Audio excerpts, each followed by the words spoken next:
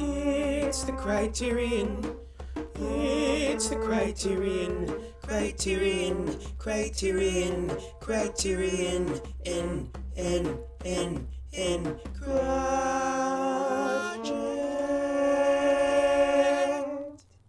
Hello, everybody, and welcome to another episode of the Criterion Project, the show where we talk about movies that are in the Criterion Channel or the Criterion Collection or both. I am, as always, Conrado Falco, and with me, also as always, is the great Rachel Wagner. Rachel, how you doing? I'm doing well. How are you? I am as wet as Jane Russell after being thrown in a pool with the Olympic Yeah. team in this movie. I just got caught in the rain for the people Yeah. listening. So yeah, I just was rushing home to record on time with Rachel, and yeah.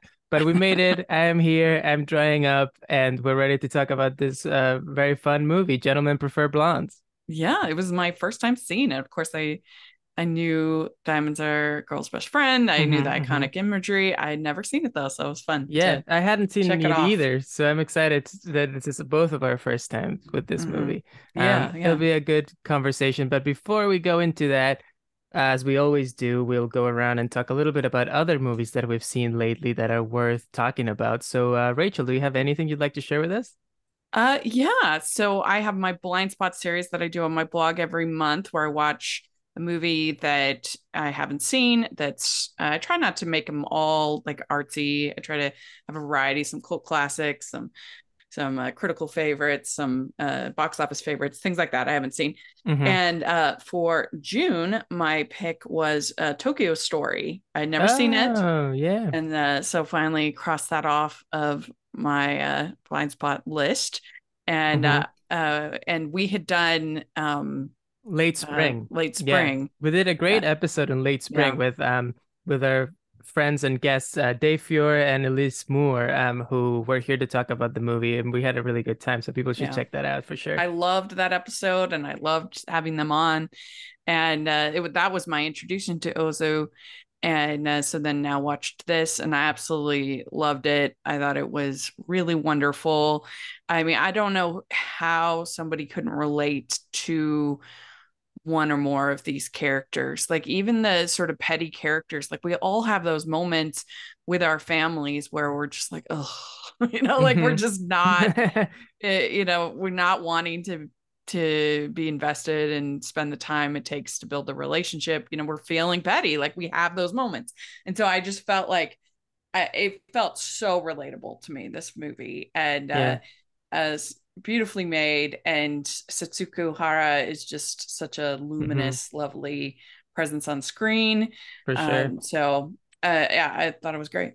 That's great. Yeah, we talked a lot about Setsuko Hara on our episode in late spring, which is also in that movie. And I think it's funny what you say, Rachel, about relating so much to so many of the characters, because kind of infamously, one of the Ozu's movies back in the day, it took a long time for them to be released in America and for him to be discovered in some other parts of the world, because a lot of people thought that his movies were too Japanese, that people were not going to get them, that like, what is an American going to make of this? So it's funny because if they were proven completely wrong, and everybody who watches these movies, I think, will find something to really relate to. And this movie in particular, it's about there's so many different characters, and you're right. You can see their point of view. Some of them are more frustrating than others, but it's not like any of them are necessarily a villain in this piece. Everyone is very well developed. Yeah. And then the other movie, totally different end of the spectrum, but that I wanted to give a shout out to, just because it's not the kind of movie people expect me to like, but I really loved, was the movie Joyride. Oh, really? I thought it was so funny. It is raunchy. It is totally R-rated, not for everybody. People wouldn't think I'd like it, I guess. But at the core, it's about these four women and their friendship. And I thought it was hilarious. I don't know, like humor. Okay. It's very subjective, of course, but yes, I really, really thought it was funny. And so if you're looking for a hidden gem to support, I don't know, I really enjoyed it. I thought all four of the women were great, especially Sabrina Wu as this character named Deadeye, who's kind of, she's a little bit on the spectrum, but in a very like hilarious, endearing way that I don't know if I've ever quite seen a character quite like her. So well done. It's so funny, and I just loved it. So Interesting. check it out. Okay, yeah, that's coming out in a couple weeks, I think, right? And I'm excited that you liked it because I had been a little bit iffy about the trailers that I've seen for it so far, but knowing that you had a good time with it makes me excited. And speaking about raunchy things, a movie that I saw last night and I really enjoyed, even though I know that Rachel, you weren't a fan of this movie, but I went to see the new Jennifer Lawrence comedy, No Hard Feelings, where she plays this woman who is broke, and in order to do that he agrees to this plan where she has to date this 19-year-old and kind of like get him out of his shell for his parents or something like that. I thought this movie was very funny and very fun, and I had a great time. And I will say though that I was 17 or 18 years old when Jennifer Lawrence face became famous, when she went to the Oscars on that red dress, and my mouth dropped, and I was She like is stunning. I was completely smitten with her. So just watching this movie in which she's playing this woman who is still incredibly attractive and sexy, and she's trying to seduce this nerdy weird high schooler guy, was almost like out of my teenage dreams. So I was on cloud nine with this movie. I was having I could see that. I was having a great time, and I guess the movie has gotten pretty bad reviews. I think most of the people are just are not finding it as funny. I think that's what you mentioned, and I think that's just like you were saying, comedy is subjective, so take it with a grain of salt. But I had a great time with this movie, and I thought Jennifer Lawrence gave a really good performance, and I was shocked that it took this long for her to be put in a movie where she gets to be this sexy and appealing. We've spent so much time with her in Hunger Games mode, and then those X-Men movies, and finally something where she can really spark. I mean, she's been in dramas where she's been sexy. That one spy movie, I can't think of the name. Red Sparrow, but that was so serious. And I mean, Silver Lining Playbooks is really funny, but she's not that sexy in it. So I can see. I actually do think her performance is very brave. She goes for it. Oh, for sure. In the film. So I will give it that. So it is one of those ones that I guess it's the battle of the raunchy R-rated comedy. And but why make it a battle? You can go see both movies, have a good time. Absolutely. It's fun to see a comedy in theaters. My audience was enjoying it. People were reacting to the screen. So it was a lot of fun. And the other movie that I wanted to talk about, which is I think another that you, Rachel, didn't love either, is the movie by one of my favorite directors, Asteroid City, directed by Wes Anderson, which is a very complicated movie to explain what it is. It's kind of like like a lot of his movies is like a movie within a movie and a play within a TV show that it's a movie and things like that. But that's not really what you need to know. What you need to know is in a Wes Anderson movie, it's like in his style with a bunch of very famous actors playing a lot of fun roles. Rachel, I want to hear what your thoughts are on it. I think it looks amazing. The production design is flawless. And of course, I mean, the cast is absolutely wonderful, an incredible cast. I found it extremely frustrating. I did not enjoy it. I felt like he basically like made it up every day. Like there was no like narrative thread to the entire film for me. Every scene just felt random. And I just found that really frustrating, and it felt very self-indulgent to me. It felt very like, I don't know. I wanted a story. I wanted a story, and the whole framework of the play within the movie did not work for me at all. And I just got increasingly irritated by it. That I was just like, you think that you can just do anything and not care at all about narrative plot or structure or developing your characters or having a thread that follows through the whole story. I mean, at least with French Dispatch, it was short stories, so it was fine that it was segmented, I guess. But I don't know. I didn't. It felt like nobody cares about having a story, and they're just going to let him do whatever he wants, which I guess it's got good reviews. So I guess I don't know that I did not enjoy it. So. That's interesting. I think all of your comments are very interesting on this.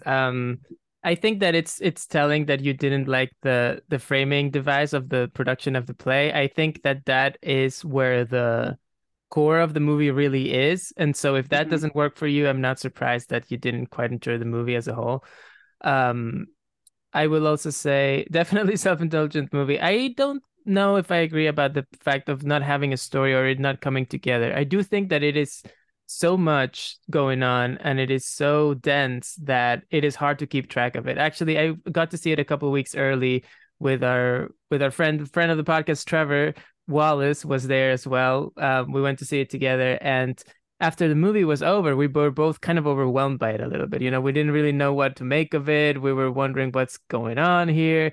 And then we went to get some pizza, and the more we talked about it, the more we came up with more and more scenes that we really loved, you know, and then we were rattling off like 20, 30 scenes even that we were like, oh, that scene was so good, and that moment, and that moment. And then it kind of like started to become a little bit of like, oh, interesting. There are so many, I don't know about the whole yet, but the parts of this movie I really love. So I'm really looking forward to watching it again. I am, like I said, a huge Wes Anderson fan. So I am.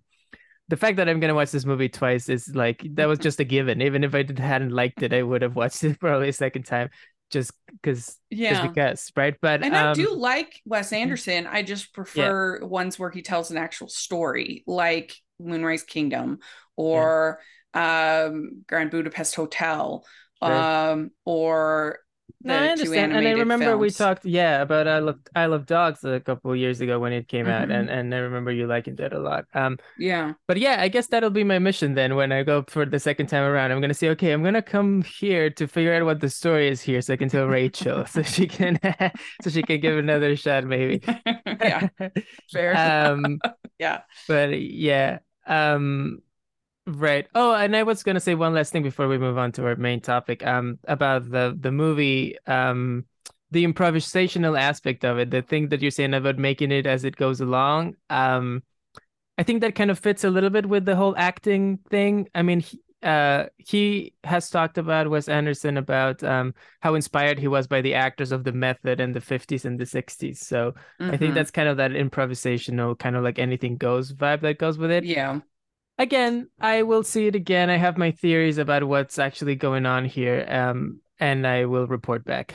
All right. Sounds good. All right. Well, and since we're talking about movies from the 50s and 60s, perfect segue into let's talk about and the Scarlett Johansson character in Asteroid City, I think, is based in some ways in Marilyn Monroe. Yeah, I can see that. So let's get into it. We're talking about Gentlemen Prefer Blondes. The movie is from 1953. It's a musical comedy directed by Howard Hawks and also starring Jane Russell and Marilyn Monroe, as well as a cast of other guys, Elliot Reed, Tommy Noonan, and also Charles Coburn, who plays Piggy, who we might remember from one of our favorite movies, Rachel, The Lady Eve, where he plays Barbara Stanwyck's dad, in quotes. I guess it's never really known if he is or not her actual father, but in that movie. Yeah.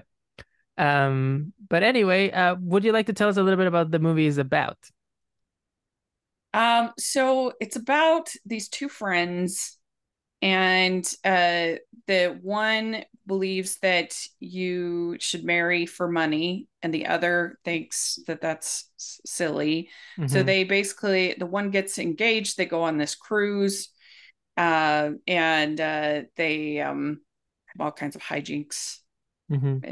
And so that's not that much of a plot, talk about a movie that doesn't have much of a of a story to it. But yeah, I think basically it is these two women who are friends. Marilyn Monroe plays Lorelai, who is very focused on finding a rich husband, and she is very much driven to find money, right? And though Hmm. so when we meet her, she's engaged to this guy, what's his name?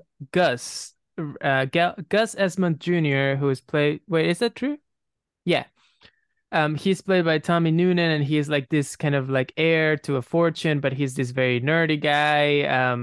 And his father will not let him marry Lorelai because he feels that Lorelai is like a gold digger, you know. So Hmm. he's totally against it. So Lorelai comes up with this plan of like, I'm gonna go on this cruise to Europe, and he's that's gonna drive him crazy, and he's gonna come looking for me in Europe, and that's when I'm gonna convince him to actually finally marry me, you know. Hmm. And her friend Dorothy, played by Jane Russell, goes along, and Dorothy is kind of a more, I guess, kind of a libertine who likes to just be with men and have fun and doesn't really care about money or getting married or anything like that. And she's just, you know, going to have a good time. And she inadvertently falls in love with a detective who has been hired to, you know, kind of follow Lorelai by the rich dad of Yeah. this fiance. Yeah. What did you think of this movie? Did it surprise you, or what do you think? Um, that's a good question. Did it surprise me? I guess I picked this movie, and I did it because they have this Marilyn Monroe collection on the Criterion Channel. And last year there was so much talk about her with Blonde, and people were all talking about like whether or not that movie does justice to who she was as a performer and as a person. And I think in this movie you definitely see Marilyn Monroe in a starring role. You know, like Hmm. she is doing her thing. She's doing Diamonds Are a Girl's Best Friend, and she is definitely going for it. And you can see why she's one of the most beloved stars in Hollywood, you know? Yeah. Um, so I guess in that element, it didn't quite surprise me, although I hadn't had that many experiences with Marilyn Monroe before. So I was glad that I was watching this movie and I was getting to see her do, you know, be herself at the most, like the Hmm. peak of her stardom, right? What did you Yeah. think? So I enjoyed it, but I do think that there are a lot of similar movies that are better. Like it did feel Hmm. pretty generic to me, but I'm a sucker for musical. I was surprised how few songs there were. I was expecting it to have more. There were long stretches with no songs Yeah, I in the had the similar movie. reaction. Yeah, I was expecting it to have more, just because the Diamonds Are Girls is so iconic, Hmm. and but I would say that How to Marry a Millionaire I would think is better than this. I Hmm. think that even something like we talked a while back about Bells Are Ringing, I think I like that better. So I don't know. There's similar movies that I think are better, Uh-huh. but I enjoyed it. I thought it was fun. Yeah, It's right on the kind of I thing I love. I love, a romantic comedy with yeah, rom-com musicals from this musical. era. Yeah, yeah, yeah. Sounds very Yeah, much up your alley. I haven't seen How to Marry a Millionaire. That also yeah. came out in 1953. And both movies were big hits at the time, from what I can see. How to Marry a Millionaire was technically a bigger success than Gentlemen Prefer Blondes at the time, but I do think that this movie has now more of a reputation. I think maybe it's Hmm. because of the Diamonds Are a Girl's Best Friend musical number that is so iconic that Hmm. I think it's also honestly because it's directed by Howard Hawks, who is such a Yeah. big, important director, right? Well, and the costumes are really iconic in this. Whereas there's nothing really in How to Marry a Millionaire. I do think that it's a better script than Hmm. this, and have Lauren Bacall and Marilyn Monroe both in the film. Hmm. Amazing. It probably doesn't have any single attribute that's as memorable as Diamonds Are Our Best Friend or the costumes Right. That in pink dress is this. is pretty Yeah, incredible. yeah. But overall, I think it's a more successful as a film. Uh, but but yeah, they I can see why this one it just is more memorable as far as just has more Yeah. standout moments, if that makes sense. Yeah, definitely. Yeah. I think the opening is also very striking when they're both wearing the red dresses and singing. Um, and Hmm. also, well, I was also like you a little bit surprised of how few songs there were in the movie. It's based on a stage show, a musical that premiered in 1949. And when you go on the Wikipedia for that show, you can see there's a lot of songs that didn't make it into the movie. So, there Mm. was a lot of adaptation. The movie's pretty short. It's only 90 minutes, I think, right? And I would say there's two Yeah. big musical numbers that remained, that kind of like made an impression on me. Obviously, Diamonds Are a Girl's Best Friend. That's kind of like the centerpiece of the Mhm. movie, the climax, and it's a really great number. Obviously iconic. And the other one is the one that Jane Russell has when she first gets on the boat, and she sees that the Olympic male team is on the boat as well, and they are all, all these handsome men, and she follows them to the gym and then into the pool, and it's called, what is that one called? Ain't Anybody Here for Love, I think it's what the song is called. And that Oh, that I thought was also really fun and a very well staged show. And also it's a one that I had also heard about before because of its kind of homoerotic undertones, but with all these shirtless men and all that stuff. It's something yeah, that that comes was up. fun. Yeah. I also enjoyed when Love Goes Wrong. I thought Oh yeah, that that was was a pretty good really too. yeah, that was a And fun song. And funny enough, both of those songs were written for the movie. So they were not in the stage version. So there was a Mm. lot different, this is a time when, you know, it's before musicals got very, very faithful adaptations, which started happening very much in the 50s. When we get to Bells Hmm. Are Ringing, which was when 1960 maybe or something like that. But Yeah. by that time, and obviously My Fair Lady and West Side Story and all those big musicals, those were very faithful to the stage adaptations for the most part. But It's as true, but even as something like Sound of Music would have a bunch of songs moved around, yeah, removed, and then added. Like I Have Confidence that wasn't in the original yeah, Broadway. there were always changes. But like when you go back to Hmm. this time and you look at this, you're like, this movie, I think it has nothing to do with the show at all. Yeah, It's like the basic yeah, premise and some of the yeah, songs, and that's it. yeah, yeah. It is interesting when they do that, and also what you would have they would often do is they would just take popular songs and then work them into the work them into the story, like in Hmm. with maybe Singing in the Rain, songs Right. like Fit as a Fiddle and things like that were like existing songs Hmm. that they would do. And so yeah, it's Yeah. interesting. It would be interesting to see the stage show because it probably has very little to do. But I guess when you have a plot kind of as thin as this, it gives you that flexibility to Hmm. kind of do whatever you want with it. What do you think of the plot? I thought it was pretty funny. I thought there were quite a few, the non-musical scenes. I thought there were quite a few very funny Hmm. scenes. I especially like the little kid when she kind of like is trying to find, she has the list of Yeah, that was funny. passengers that she's trying to find of someone to marry who's going to be rich, and she has this guy who's like, oh, this guy with his valet, he must be rich, and then it's this little boy who Yeah. comes to the dinner. Yeah. Yeah, that was a really funny scene. When she gets stuck in The the window of the cabin as well, and the boy comes to rescue her. That's what I Mhm. thought was the really funny scene. Yeah, there was I thought some funny banter, like when he talked about that he was a python and I was a goat, Hmm. and some of that back forth was fun. The whole scene where they're getting the film from the Oh, from the guy spy. who they make him Yeah, from the drink guy. the aspirin or something, and Yeah. then they spill the water on him. Yeah, that was very funny as That was well. a well done sequence, I think. And then I don't know, what did you think of the whole scene in court when all of a sudden she like breaks out into song and dance in the middle of the court? Um, I don't. It was a lot. It was a But lot, but I was very impressed by Jane Russell's impersonation of Marilyn yeah, Monroe's persona. I was like, yeah. for most of the movie, I'm gonna admit I was more interested in Marilyn Monroe as a performer than Jane Russell and her character. I thought it was just, I don't know, maybe just a little bit funnier.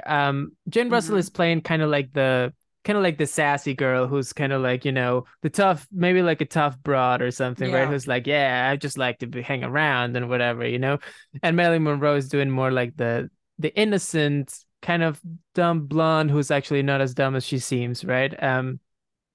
And then when Jane Yeah. Russell starts putting on that performance at the court, I thought that was really funny, and she was doing such a great job of like imitating Marilyn already. That it was really good, I thought. Yeah, I'm not that familiar with Jane Russell. Me either. I had to say I hadn't seen a ton. I'm looking at her filmography. There's a movie called Gentlemen Marry Brunettes. I didn't even know this. Is this like a sequel? It might be. Yeah, I mean, she's in it. She's in a movie called in 1955. So 2 years Oh, so later. it's gotta be a sequel, or at least a spiritual sequel, right? It doesn't have it doesn't have Marilyn Monroe in it, but anyway, yeah, I'm not super familiar with her, so it was fun to see her, and yeah, I thought it was a scene where they really went for it, and I appreciate that. Yeah, yeah, definitely. What did you think? Something else that I really liked about the movie, or that it stuck with me, was its depiction of these women as, especially the Marilyn Monroe character. She's so clearly focused on money, and she doesn't really change her mind by the end. It is all about her trying to find a rich husband, and by the end she does. It's not like she like, talk about the Jennifer Lawrence movie I was talking about before. She has to get this kid because she's gonna get a car or whatever, and by the end, of course, she kind of like really has a connection with the kid, and she like kind of he falls in love with her and whatever, right? That doesn't really quite happen in this movie. That happens to Jane Russell's character, but not to Marilyn Monroe's. And I feel like in a lot of movies you would judge her, that character, for that. But in this one, she just gets away with it, and these two women just have this, we just accept them as our heroes, and they have this great relationship, this great friendship between the two of them. Yeah, I liked when she says, "I can be smart when it's important." Yeah, which And is about finding a husband. Yeah. I guess that in itself is a bit of a, you could do, like the feminist maybe that argument that that's kind of retrograde, that she just kind of wants to get a husband and that's all her aspirations in life. And I guess for both of them, it's kind of like that. But there's also something fun and in its own way kind of empowering about them just doing whatever they want, Yeah. Yeah. I mean, I think something like that is only demeaning if it's not a empowered choice, if that's what they want and that's their choice, or I suppose if they aren't given other choices, if they only have the choice to get married, or, then it's, but if that's their choice amongst a bunch of other choices, then it's a perfectly valid choice, like Yeah. And that's what we want for our female characters and for women in real life. We want them to have lots of choices and options in their life, and what they can Lorelai do. does kind of say that when she's finally confronted by the rich dad who won't let her marry his son, and she tells him, think of it like, I'm a girl, in this world, the older I get, the harder it's going to be for me to find a husband, and how I'm going to get money. Wouldn't you want, if you had a girl or a daughter, wouldn't you want her to marry someone rich, given the circumstances of this world? She has a very pragmatic and smart way of looking at things. That is a good scene. I like that. It was really fun to see Paris in the 1960s and all of that. It was kind of reminded me of Roman Holiday in that sense, it was sort of, it was just fun I've never been to Paris, but it was fun to see just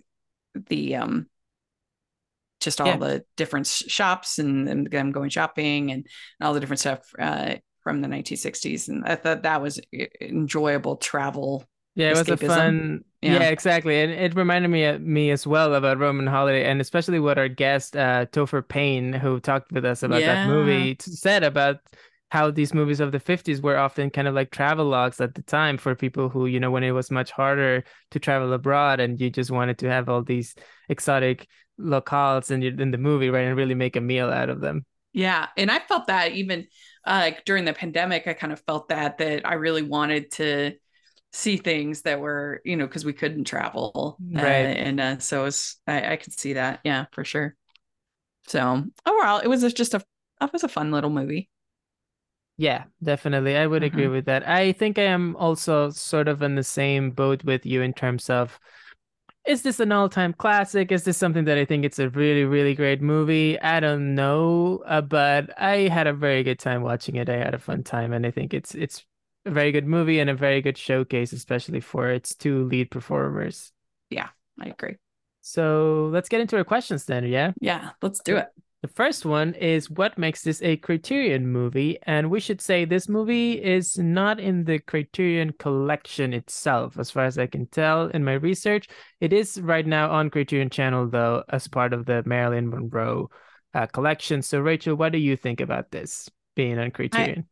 I think just the iconic Diamonds Are Girl's Best Friend and the costumes and pretty much anything with Marilyn Monroe is just kind of has a iconic place in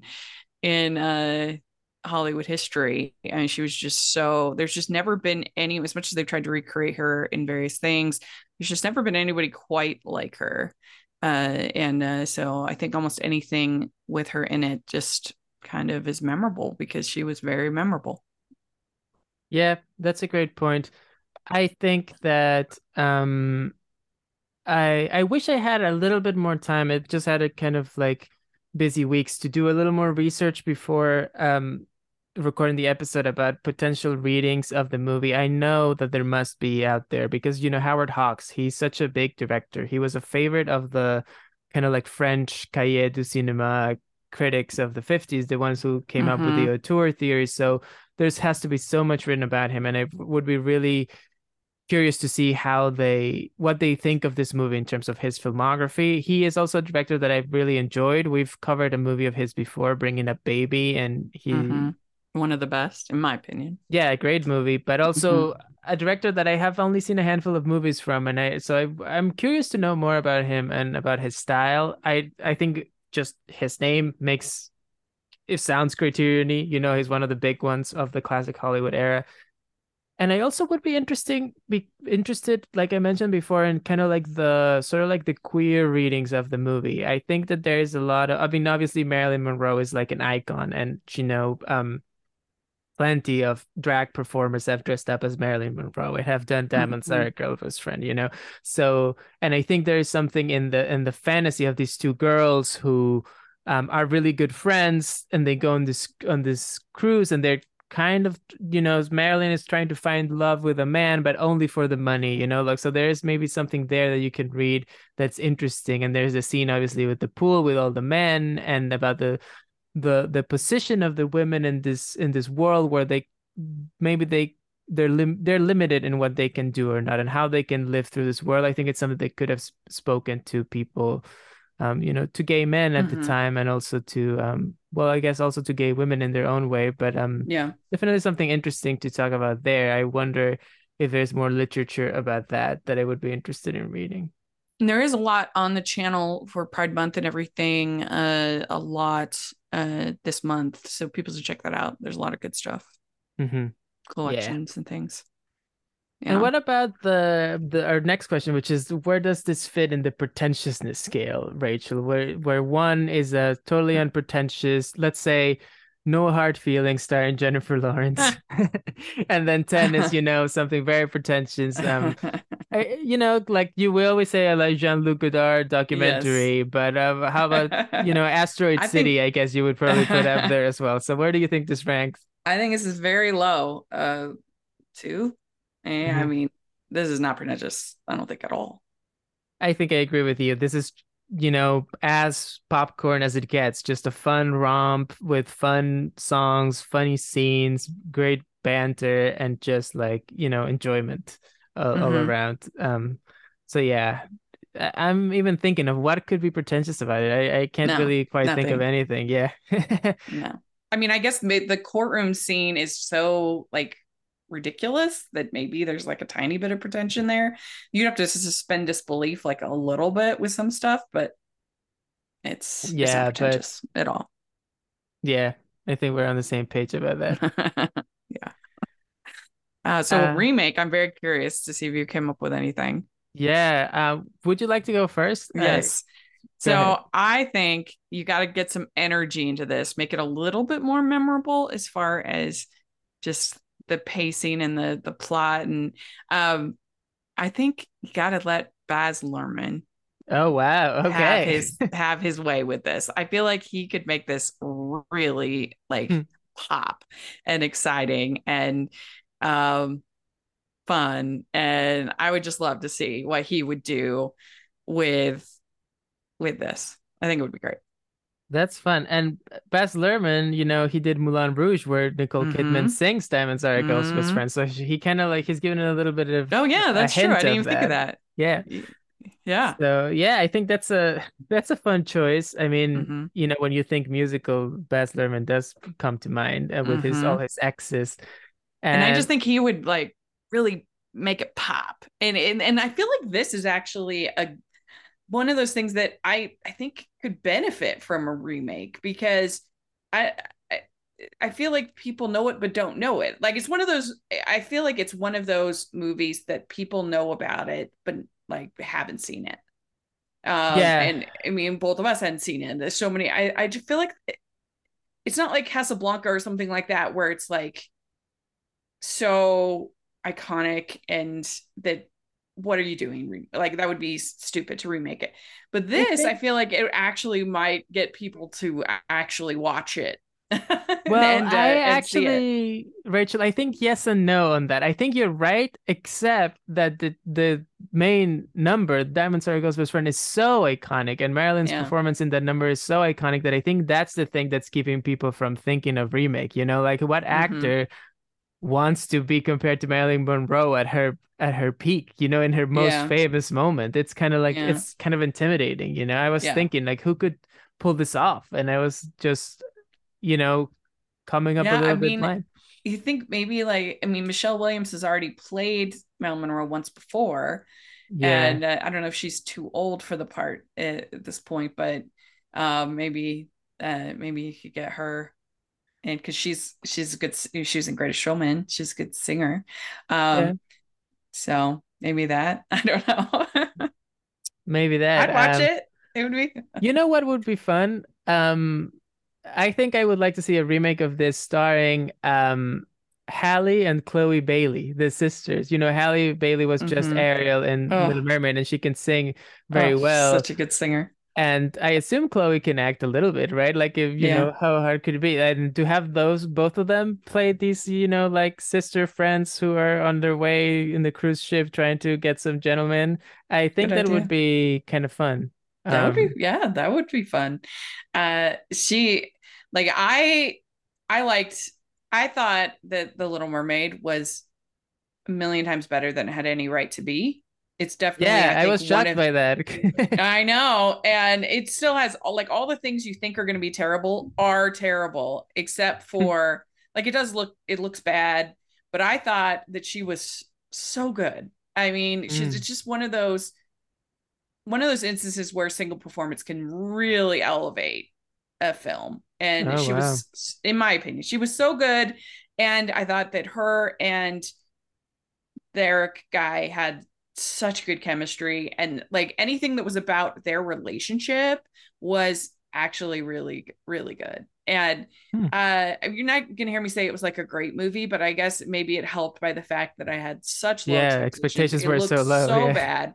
And so the fact that I was like, wow, okay, like if they had just like the romance stuff actually really worked for me. And I don't know, like those live action remakes are so bad that when one is like entertaining, I don't know, I do it's like, oh, okay.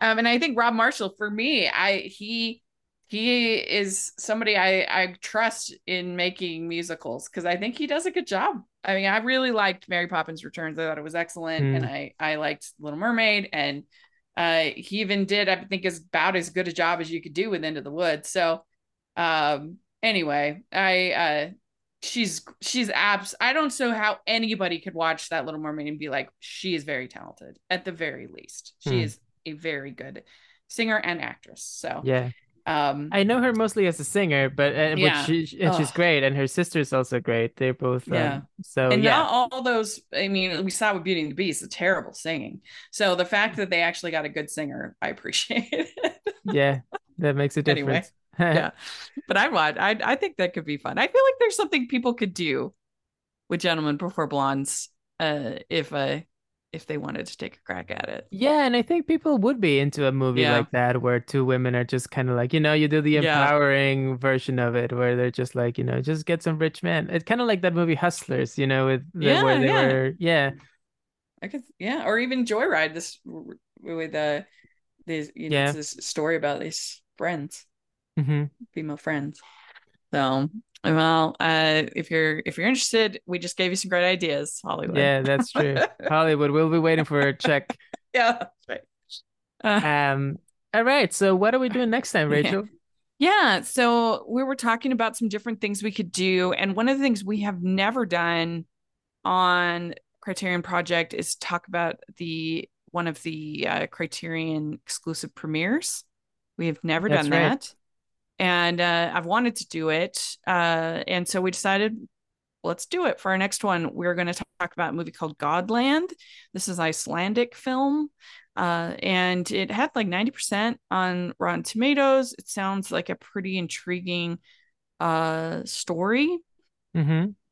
about a priest in Iceland. And our one of my fellow critics one of my friends, fellow critics, Harris Dang, he gave it 5 stars on Letterboxd. So that's a All good right. sign. Yes.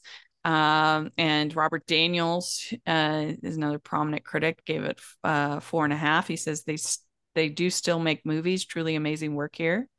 So Okay. yeah, some good reviews.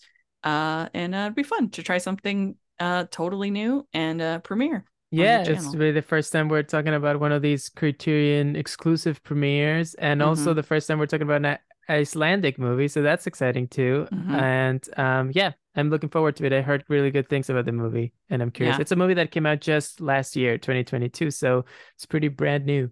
Mm-hmm. Well, I have to get ready for a lot of names that are hard to pronounce, Yeah. but we'll do our best. So yeah, Um, that's what we'll be doing for the next one. yeah. Looking forward to that. In the meantime, you can find us on Twitter at Criterion Pod. Is that right? Yeah. Yep, Okay. that's right. Criterion Pod, and you can find me on Twitter as well at Coco Hits NY. And how about you, Rachel? You can find me at Rachel's Reviews, all over social media, iTunes, YouTube, and on Rotten Tomatoes. So check that out. And also at the Hallmarkies Podcasts. All right. Yeah. So that was the movie. We'll see you next time with Godland. Yeah. Have a good time, everybody. Bye, everyone.